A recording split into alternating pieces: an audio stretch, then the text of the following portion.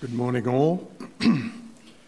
We come to the last message in the book of Joshua, and we're on chapters 23 and 24, and it's found on page 188 of the Pew Bible. Chapter 23 is headed Joshua's farewell to the leaders, and chapter 24, the covenant renewed at Shechem. I'm only reading chapter 23. Rest easy. After a long time had passed, and the Lord had given Israel rest from all her enemies around them, Joshua by then, a very old man, summoned all Israel, their elders, the leaders, the judges, and officials, and said to them, I'm very old. You yourselves have seen everything the Lord your God has done to all these nations for your sake. It is the Lord your God who fought for you. Remember how I have allotted as an inheritance for your tribes all the lands of the nations that remain, the nations I conquered between the Jordan and the Mediterranean Sea. In the west, the Lord your God himself will push them out for your sake. He will drive them out before you, and you will take possession of their land, as the Lord your God promised you. Be very strong. Be careful to obey all that is written in the book of the law of Moses, without turning aside to the right or to the left. Do not associate with these nations that remain among you. Do not invoke the names of their gods or swear by them. You must not serve them or bow down to them, but you are to hold fast to the Lord your God, as you have until now. The Lord has driven out before you great and powerful nations. To this day, no one has been able to withstand you. One of you routs 1,000, because the Lord your God fights for you, just as he promised. So be very careful to love the Lord your God. But if you turn away and ally yourselves with the survivors of these nations that remain among you, and if you intermarry with them and associate with them, then you may be sure that the Lord your God will no longer drive out these nations before you. Instead, they'll become snares and traps for you, whips on your backs, thorns in your eyes, until you perish from the good land which the Lord of God has given you. Now I am about to go away of all the earth. You know with all your heart and soul that not one of all of the good promises the Lord your God has given you has failed. Every promise has been fulfilled. Not one has failed. But just as all the good things the Lord your God has promised you have come to you, so he will bring on you all the evil things that has threatened, until the Lord your God has destroyed you from the good land he has given you. If you violate the covenant of the Lord your God, which he commanded you, and go and serve other gods and bow down to them, the Lord's anger will burn against you, and you will quickly perish from the good land he has given you. That's the end of chapter 23. Friends, good morning and welcome. Nice and warm in here, isn't it? And it's good to be gathering to sing, to pray, to hear God's word, and to expect that God would speak to us, that God would change our hearts, God would redirect our paths. And I hope that is your expectation every time you come to gather. We don't just come to church, to sit and to listen, but we come to be changed and transformed by the God of the Bible, who we believe is alive and very active even as we gather. I want to pray that God would speak to us and change us. Lord God, we thank you that as we gather in your name, you are very present amongst us. We thank you for the inward work of your Holy Spirit, who seeks to make us like Jesus. And we pray as we consider the people of God in the Old Testament and then seek to apply this text to us today, that you would speak clearly to us, correct us, train us, and disciple us in the way in which we ought to live. We pray in Christ's name. Amen. Friends, some of you have been here during the series. Some are here for the first time today. I'm glad to have you here if you're visiting maybe for the first time as well.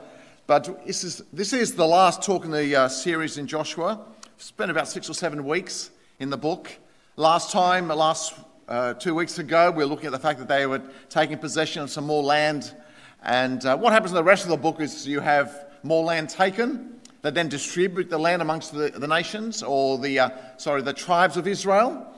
And then we come towards the end where they make a covenant renewal, where they say, yes, God, we are on your side.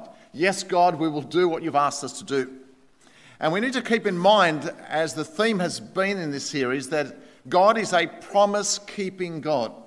Significant for Joshua's people, significant for us today, that if God makes promises, he keeps them, which means that we are safe and secure in him for eternity. Joshua chapter 1 verse 6, God said to Joshua at the beginning of his ministry, "Be strong and courageous, because you will lead these people to inherit the land I swore to their ancestors to give them." Then in Joshua chapter 21, a couple of chapters earlier than what was read today, we read these words. "So the Lord gave Israel all the land he had sworn to give their ancestors, and they took possession of it and settled there. The Lord gave them rest on every side, just as he had sworn to their ancestors. Not one of their enemies withstood them. The Lord gave all their enemies into their hands. Not one of the Lord's good promises to Israel failed. Everyone was fulfilled." So you have a summary statement there at chapter 21, that God had now given the land to his people. The occupation is not quite complete. You'll notice that there are still enemies in the land. But in a sense, the war is over. You just have the cleaning up job to do afterwards. The national campaign is over. Israel is established in the land, in the promised land that God had promised them. And although there are other people still, and they will continue because Israel failed to do what God asked them to do completely, and they will threaten Israel with temptation, and we'll see that. But no one was powerful enough to dislodge them, is what God says. And the big question is, how did they get the land? And they need to remember that they received the land by the grace and generosity of God. It's given to them. They don't win the land. God gives them the land. It's an act of grace. And in chapter 3 now, we come to Joshua's farewell speech to the leaders in the nation. And I want you to sort of be captured by what he's thinking, how he's feeling, because this is like his final words to the nation. We've done all this together. We notice he's going to die very soon at the age of 110.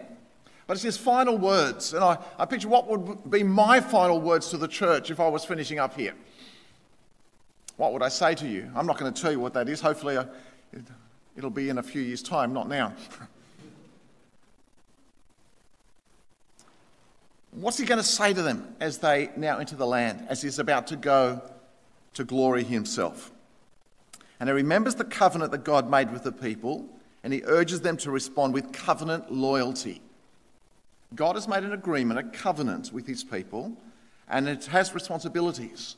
And now it's a reaffirmation. I guess some people have a reaffirmation of their marriage vows, don't they?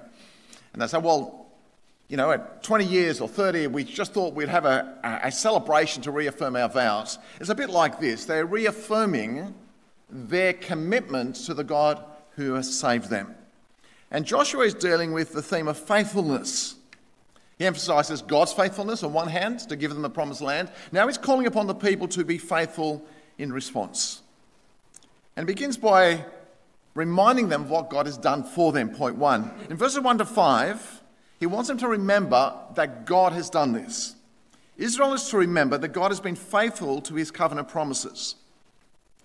He's won the battle, not them. It's his power, not your skill, that has given you the promised land. You yourselves have seen everything the Lord your God has done for all these nations for your sake. God has done it for your sake. It was the Lord your God who fought for you. But he also looks forward, because the job is not completely done. He looks forward to the work that will remain to be done after his death. In other words, there's a word, guys, God has done this, but he's got more to do.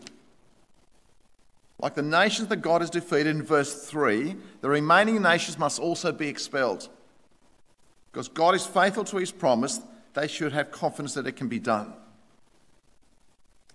But although it is God who gives the victory, the future Israel, like the past generation, must lay claim to what God has promised. And verse 5 focuses on this. He says, the Lord your God himself will drive them out of your way. He will do it. He will push them out before you, and you will take possession of their land, as the Lord your God has promised.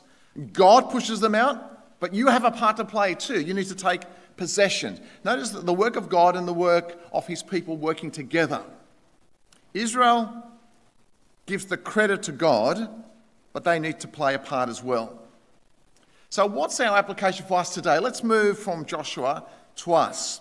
What has God done for us, and what should be our response? It's an expression I heard many years ago and I love, and I think it's a helpful one. We as Christians need to have a gratitude attitude. Sometimes Christians whinge a lot. Sometimes we whine a lot. Sometimes we complain a lot about our state in life. But we need to be the men and women who see the grace of God displayed in the cross of Christ and in the resurrection of Christ and the forgiveness through Christ and the eternal life through Christ and the powerful daily living in Christ, and have an expression, what they call a gratitude attitude. That as you look at life, that your first temptation is not to criticize or not to complain, but your first response is to say, how good is God? How good and gracious and merciful is our God for all that he has given us. Now, I know that's not always easy, correct? Sometimes tough things happen to us, and God understands that we lament, we grieve, we cry, we weep, as the Lord Jesus did. But friends, I was once dead under the judgment of God, going to a Christless eternity, and then God saved me and has taken me out of the kingdom of darkness into the kingdom of light, and he's now living in me, and I'm heading towards eternity with him forever. You see, I was going in one direction, and God has saved me. And that salvation at the age of 15 for me, or 14 and a half in fact, completely transformed my thinking, my direction in life, and how I view life. When we remember the Christmas events, the incarnation, when we remember the Easter events, the death and resurrection of Christ, we have a gratitude attitude. We give God the credit. Now, the divine initiative, which means God's divine work, which is God's grace, leads to a life of grateful obedience. And sometimes I've shared the gospel with people, and you may have had these conversations, and they're convinced that Jesus is the Son of God and that he is the Saviour of the world. And I've helped people understand through the evidence for the resurrection, and they have confessed to me, yes, Jesus rose from the dead. And then I say, will you now turn from your sins and believe in him? And they say, no. See, they can be convinced of the truth of the gospel, but there's a sinful orientation that wants them to go away from God's way and God's truth. And one person once said to me, well, if I become a Christian, am I going to have to go to church? Am I going to have to read my Bible? Am I going to have to learn to pray? Am I going to have to start serving other people? They weren't pleased with those thoughts because, you see, they wanted a ticket to heaven, but they didn't want Jesus who provides the ticket to heaven. If you only want the ticket to heaven, but you don't want the Jesus who makes all of that possible, let me tell you, you're not saved. You don't know Christ. You're still in your sins. Because you see, if you don't want Jesus, heaven is all about being with Jesus, amen? Enjoying his presence, spending eternity with him. Sometimes we want eternal life, but we don't want the Saviour. Because we don't understand Christianity, we don't understand the love of God, we don't appreciate what took place on the cross. But once we appreciate it, it overflows into delighting in gathering with God's people as you are gathered here this morning, a delighting of reading the Bible, a delight in praying, a delight in obeying God's word. So Ephesians 2:8 to 10 says, "It is by grace you have been saved through faith. And this is not from yourselves, it is the gift of God, not by works, so that no one can boast." It's all God. His salvation is made possible by his work, his grace, his drawing power. And then we are God's workmanship, or his handiwork, created in Christ Jesus to do good works, which God prepared in advance for us to do. Friends, your good works do not lead to salvation, but salvation leads to good works. And then how to achieve success on God's terms? This is what we see in the book of Joshua. Joshua wants them to know, firstly, understand that God has saved you. God has put you into the promised land. It's God, God, God. And you need to act and take possession of the land. But what are you going to do? Firstly, you need to love and obey the Lord. Love and obey the Lord. The first sign of true faith is obedience. Obedience is the expression of gratitude. It's not rule keeping. It's not like, I've got to follow these 10 rules. You see, we have the Old Testament 10 Commandments, but as Christians, we are not bound by them. We're bound by the Spirit of God working in and through us to obey all of God. And you'll notice that the types of things that are in the commandments is how God wants you to live. So in that sense, we're bound with them. But it's not like I have to obey these laws so I can be saved. No, it overflows in obedience when you know Jesus. Be strong, be careful to obey all that is written in the book of the law of Moses, without turning aside to the right or to the left. In other words, keep your focus on God's word. And verse 11, so be very careful to love the Lord your God. I love Psalm 119, which talks about the work of the Lord. It says this, "Your statutes are wonderful, therefore I obey them. The unfolding of your words give light. It gives understanding to the simple. I open my mouth and I pant, longing for your commands." Notice that. There's this desire for the word. "Turn to me and have mercy on me, as you always do to those who love your name. Direct my footsteps according to your word. Let no sin rule over me. Redeem me from human oppression, that I may obey your precepts. Make your face shine on your servant and teach me your decrees. Streams of tears flow from my eyes, for your law is not obeyed." Have you ever wept that people in a wider society don't care about God and are not interested in his word? Have you just felt the holiness of God and the love of God, and you have just in your prayer broken down in prayer and in tears because people ignore God and mock God and insult him? The psalmist is so in touch with his God in prayer and desire and delight in the word that he says, "Streams of tears flow from my eyes, for your law is not obeyed." Maybe we need a few more tears, a bit more passion, a bit more intimacy with our God. But we need time in the word, don't we, to allow it to speak to us. One writer put it this way, "When I keep this word in my heart, when I bathe my very essence of being in the teachings of God's word, and am steadfastly committed to obedience, my life functions much more smoothly, much more creatively than it does when I begin to ape the philosophy of shortcut success." It's time, and I must confess I've been a bit slack in my daily reading program the last couple of months, in the midst of busyness and distractions. And only this week I've gone back to that regular systematic reading. I read the Bible at other times and prepare sermons and Bible studies, but just that intimate time with God. The brilliant pianist Arthur Rubinstein said something to this effect: "When I miss practicing a day, nobody knows it. 2 days, I know it. 3 days, and the world knows it."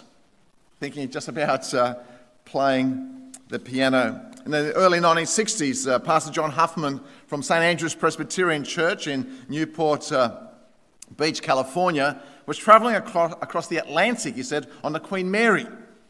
And Arthur Rubinstein was on that same voyage. And the rumour got out there, he had a piano in his stateroom. John happened to get a glimpse of it. And he remembers walking by that stateroom many times and hearing the great performer hidden away at practice. I think we need that with the Word of God. That we're reading, we're meditating, we're letting it create God's thoughts in our minds rather than listening to the world. Because there are a lot of other philosophies out there competing for our attention, aren't there? There are religious ideas and groups trying to draw us to them. New Age, astrology, tarot cards, crystals, self-actualization courses, Islam, Buddhism, whatever, Hinduism. There are a lot of other ethics which are quite persuasive in their arguments in our society today, which are contrary to biblical ethics on the issue of abortion or euthanasia or sex before marriage or same-sex relationships. There are pressures upon us to change what God has said.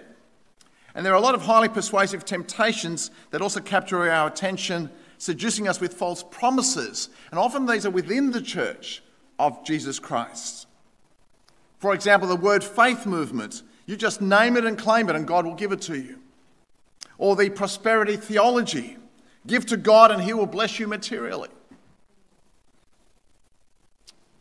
And some of these televangelists live in multi-million-dollar homes with multi-million-dollar yachts or aeroplanes and have ministries around the world and people just give them more and more money thinking that God's going to bless them materially because they've been tempted to move away from God's word. The people of God in Joshua's time had to stick to the word of truth, and we need to do the same. But he says, live a life of separation from the world. I want to think about what that means for them, what it means for us. He says, do not associate with these nations that remain among you. Now, there's a reason why he says this. Clearly, and God has warned them all the way along. He says, do not mix with them, verses 7 and 12. Why? So you won't worship their gods, so you don't begin thinking and behaving like them.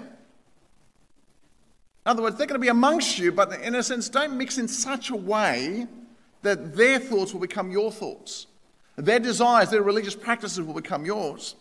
This is what he warned them about in Deuteronomy chapter 18. When you enter the land the Lord your God is giving you, do not learn to imitate the detestable ways of the nations there. Let no one be found among you who sacrifices their son or daughter in the fire, who practices divination or sorcery, interprets omens, engages in witchcraft, or casts spells, or who is a medium or spiritist who consults the dead. Anyone who does these things is detestable to the Lord. Because of these same detestable practices, the Lord your God will drive out those nations before you.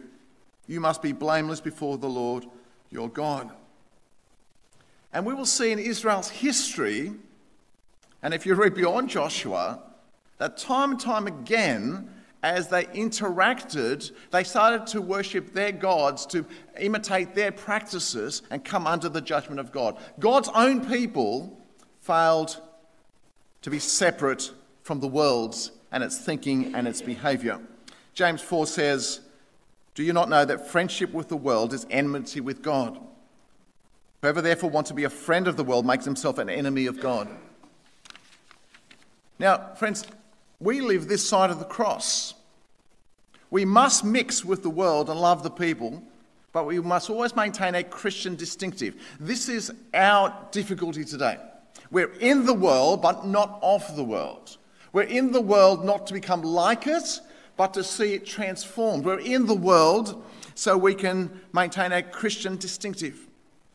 Jesus said we are the salt of the earth. So we don't just come together in a holy huddle and that's all we do. No. We come together to be taught, encouraged, stimulated so we can go out and be Jesus ambassadors, Jesus servants to the wider community.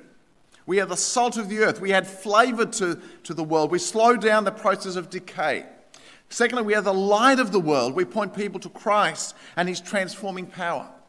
We need to be in the world, but we cannot be seduced by its values and its beliefs. That's the distinction. Sadly, sometimes we are seduced by the pursuit of wealth and comfort or by the sexual ethics of the non-Christian world. God says, maintain a separateness. And then he says, do not intermarry with them. Quite a common Old Testament principle and New Testament principle, by the way. So why does he say don't intermarry with them? They might have some nice, pretty women or nice guys, a good character. Why wouldn't he allow them to intermarry? Is he a racist? Not at all. It's not about race, it's not about colour, it's about faith. It says this, or else if indeed you do go back and cling to the remnant of these nations that remain among you, and you make marriages with them, and go into them and they to you, know for certain that the Lord your God will no longer drive out these nations before you. They shall be snares and traps to you, and scourges on your side and thorns on your eyes, until you perish from this good land which the Lord your God has given you. Friends, in the New Testament, the Bible talks about not being unequally yoked with unbelievers. 1 Corinthians chapter 7, verse 39 says, when you have an opportunity, marry only a believer. Right? That's a biblical principle. And if you're not aware, that's what we encourage. It's Old Testament principle, New Testament principle. I say to the singles, if you're looking for a marriage partner, in fact, more than that, we say to our young teenagers and we say to our young adults who are normally looking for partners at that stage, we say don't even date someone who does not have the same faith as you. Because often the dating will lead to a marriage. Sometimes we go into dating relationships are hoping to, we call it missionary dating, right, over the years. So we're going to lead them to Jesus. And I say, what happens 3 years later they don't come to Jesus? And you've tried to manipulate them for 3 years. Then you have to break it off, or you into a marriage where someone does not share the same faith as you. You are filled with the Holy Spirit and they're not. They're in the kingdom of darkness, you're in the kingdom of light. You're living your life for the glory of God and they're living their life for this world. You see very diametrically opposed thinking and behaviours. We encourage them to seek a person who loves Jesus, they can serve Jesus together with. Which does mean that sometimes you need to love Jesus enough to say, I will remain single, rather than enter a marriage with someone which is contrary to the Word of God.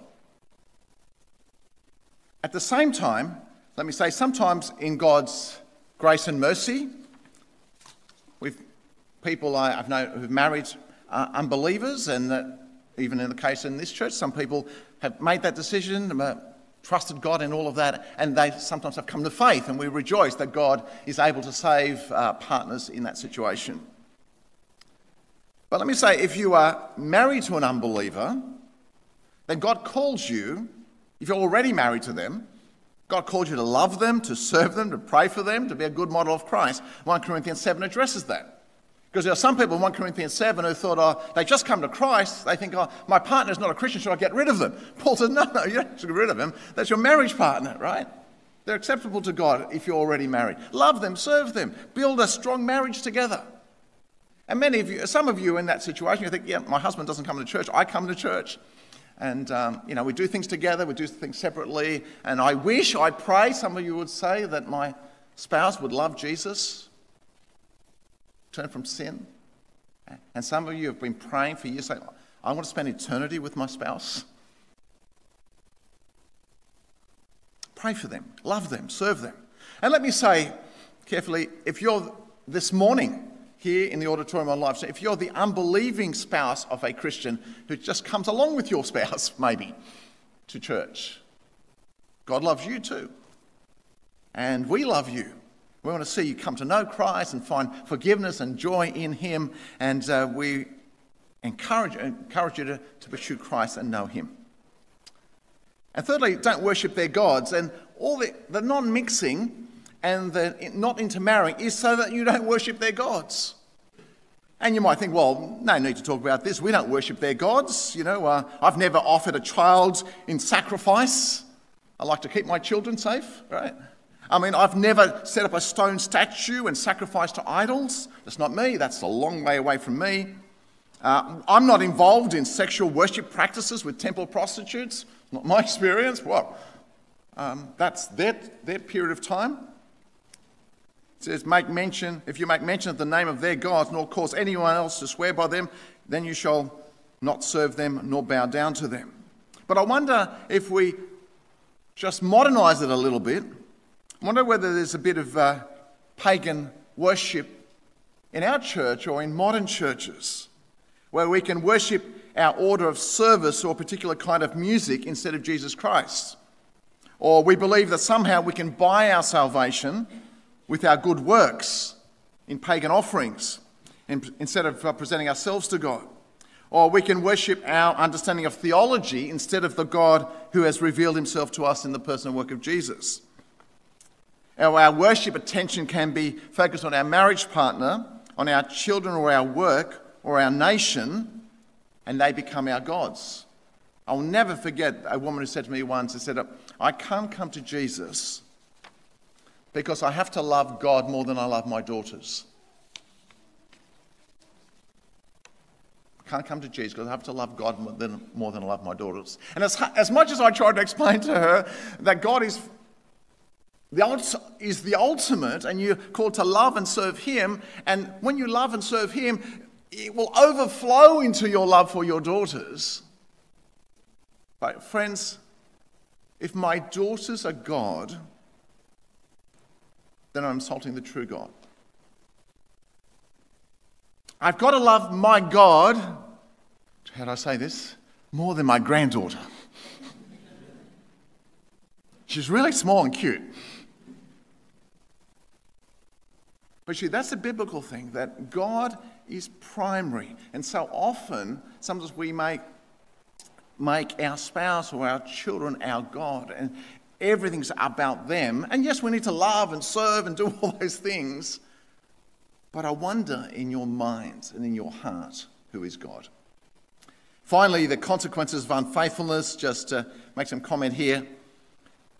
If they are unfaithful to God, they also will be judged. The Lord your God will no longer drive out these nations before you. Verse 13. And you may be sure that the Lord your God will no longer drive out these nations before you. Instead, they will become like snares and traps, and so on.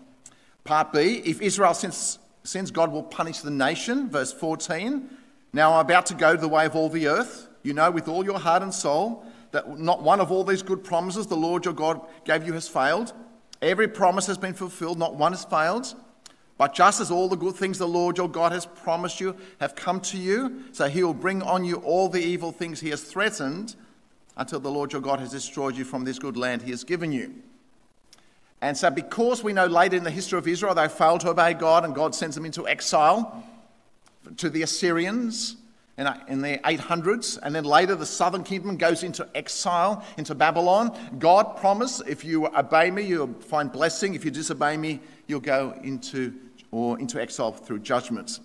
And then the nation is driven into exile. If you violate the covenant of the Lord your God, which he commanded you, go and serve other gods and bow down to them, the Lord's anger will burn against you, and you will quickly perish from the good land he has given you.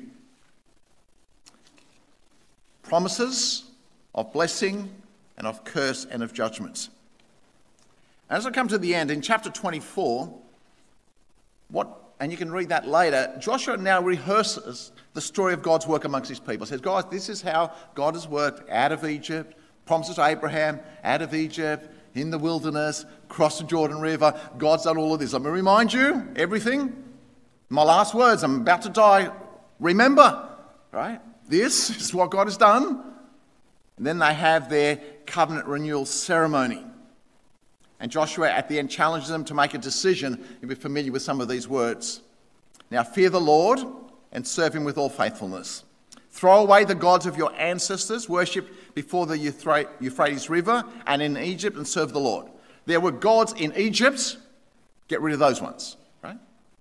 Serve the Lord. But if serving the Lord seems undesirable to you, then choose for yourselves this day whom you will serve, whether the gods of your ancestors serve beyond the Euphrates, those past gods, or you can serve these present gods. There's an option of three, right? The old gods, the present gods in the land, or the true God. That's the choice they have. Then the people answered, far be it from us to forsake the Lord to serve other gods. It was the Lord our God himself who brought us and our parents out of Egypt. from that land of slavery and performed these great signs before our eyes. He protected us on our entire journey and among all the nations through which we travelled. And the Lord drove out before us all the nations, including the Amorites who lived in the land. We too will serve the Lord because he is our God. My final words before I die. I'm saying to you, love God. Serve him above everything else. Don't follow the other gods. My hope is that you would say, we too will serve the Lord because he is our God. Amen.